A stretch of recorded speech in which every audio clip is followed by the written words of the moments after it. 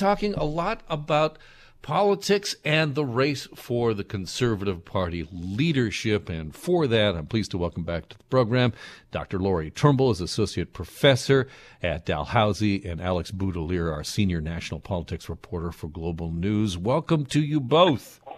Hello. Thanks, Alan. Good to be here. All right, let's talk Pierre Poilievre. I wanted to quickly just set this up. Pierre Poilievre held a rally this week at a downtown location at the Roundhouse, which contains a rental space that is run by Steam Whistle Brewery. Steam Whistle Brewery makes a delicious Pilsner. And the announcement that Poilievre was actually holding this event at this space, that caused a hue and cry on social media. People are like, I'm never going to drink this beer again because you're supporting Poilievre. And then when the event actually takes place, Steam Whistle, in what I believe is a complete communications own goals, hands out a paper to everybody, including our very own Colin DeMello, who was down there, that says Steam Whistle does not support Pierre Poilievre or his policies in any way, which just made everybody mad. I just want to go to you, Lori, on this. It was an interesting take on this in the Toronto Star this morning. We're at a point now where you can't rent a space to a political organization without getting in trouble as a brand. Are we at that space now? It's amazing. And I mean, Steam Whistle is a very strong brand. Let me just throw that out there. But like, I think we're at this point where things are so polarized, right? And like, you can't just sort of assume that, okay, we're all in a gathering space. We're going to talk some politics. Somebody's going to make a pitch to supporters or potential supporters or even just curious people. And it doesn't necessarily have to, indicate any kind of commitment on anybody's part.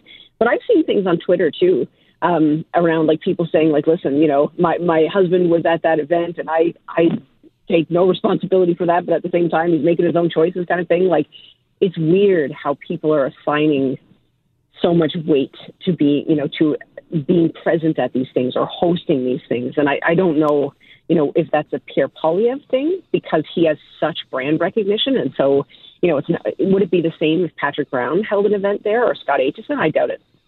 Yeah, Alex, I think that's my point as well. I mean, does this signal a larger divisiveness of the Poilievre campaign? Yeah, I mean, it might signify that, just the sort of, as Lori mentioned, the sort of very polarized atmosphere online. Steam Whistle started getting some heat for renting out their space and, decided they had to say something where saying nothing probably would have been, more optimal. I've frequented a few pubs in my time and, there's some people with different opinions who go to pubs. I'm not sure that necessarily we need to be, giving some kind of political sort of purity test as to who can, operate in spaces like that. But I think it's a very online thing, and I think that's probably what prompted Steam Whistle's action. Nevertheless, the Poilievre campaign continues to really suck up all the oxygen in the news space, at least for this campaign. And Lori, I'm just wondering, the other campaigns are saying just because he's got people coming out to events, whether or not it's at a brewery that you support or not, that doesn't translate into memberships. What's your sense of it? Yeah, I mean, not necessarily. And I think it's probably too early to tell. Like, to me, Pierre Poilievre has something going on here that other candidates don't, in the sense that he has this huge name recognition. He has, no, I shouldn't say huge, I don't know if it's huge, but he's got a lot, right? Like, he's got more, I think, probably than most of the other candidates on the ballot. And so he's being able to take advantage of that public attention to what he's doing, right? And he's even trying to kind of leap over, I think, the Conservative campaign in his rhetoric, in that he wants to be prime minister. He's running against Justin Trudeau. He's almost trying to ignore the fact that he's got contenders for this, there's a ballot, right? And so, that's the game that he's playing because he's able to play it. He's able to pack calls. But the other thing is that he's also, running a simultaneous campaign that's more operational, where people are making the calls, signing up memberships, keeping track of people's contact information, things like that. So I think, I wouldn't discredit what they're doing on the operational side. And Patrick Brown is doing, just for example, right, like a serious operations game, but he's doing it more quietly because the kind of outward public filling halls is not going to work the same way for him. He has to take a different approach because he's not as well known outside of Ontario.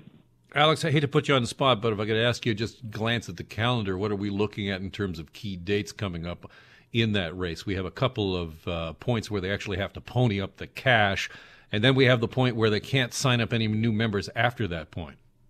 Yeah, that's really the most important deadline for every campaign is June 2nd, I believe it is, which is the membership cutoff. So any members who sign up after that date are not eligible to vote in this leadership election. And just to echo Lori's point, as hard as it is for us in the media to understand or to appreciate, what's happening sort of in headlines and in our news stories is not the real war. The real war is behind the scenes. It's in sort of small meetings. It's with various interest groups and various, sort of discrete communities trying to sign up members that you can then count on to support you, right? Because it's one thing to sign up 50,000 new members. It's another thing if, only 10,000 of those members actually vote for you or show up to vote at all. So, what we're seeing kind of the air war is the phony war right now. And a lot, as Lori said, is taking place, behind the scenes and away from the cameras and away from those packed halls that Poilievre has been able to draw. That's not to say that Poilievre's campaign is not doing the same thing and not being successful in it. We really don't have any good visibility into who's more successful with that. It's just to say that I know that from the Conservatives that I speak to, nobody cares about the headlines. Nobody cares about, the perceived momentum. It's all about that membership sale point. Speaking with Lori Turnbull and Alex Boudelier about what's going on in politics, I only have a little bit of time left. Just quickly, I want to pivot to the latest polling information that shows a tightening race between the Conservatives in Ontario and the Liberals right on their heels. What's your sense here? Is this just a tightening of a race that we often see before the writ is dropped, Lori?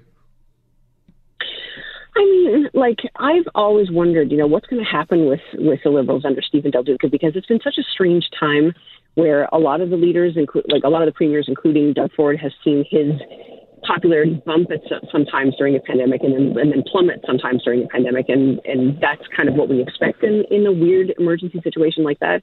And I don't think people haven't had the same opportunity to get to know Del Duca. But I've wondered, when people start to shift their attention to the campaign in earnest, is that going to mean that his numbers start to go up?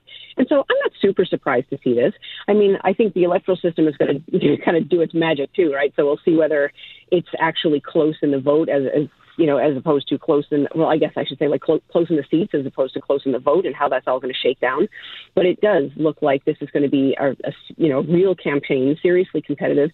And we've seen too, some kind of overlapping messages from the NDP and the Liberals. And so my big curiosity is what's going to happen if Doug Ford gets a minority and nobody wants to prop him up. Are the two parties going to work together and defeat him?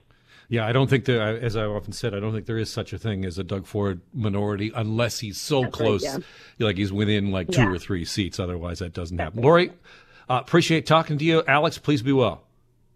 Be well. Thank Take you. care. That's Dr. Lori Turnbull, is Associate Professor of Political Science at Dalhousie, and Alex Boudelier, our man in Ottawa, our senior national politics reporter for Global News.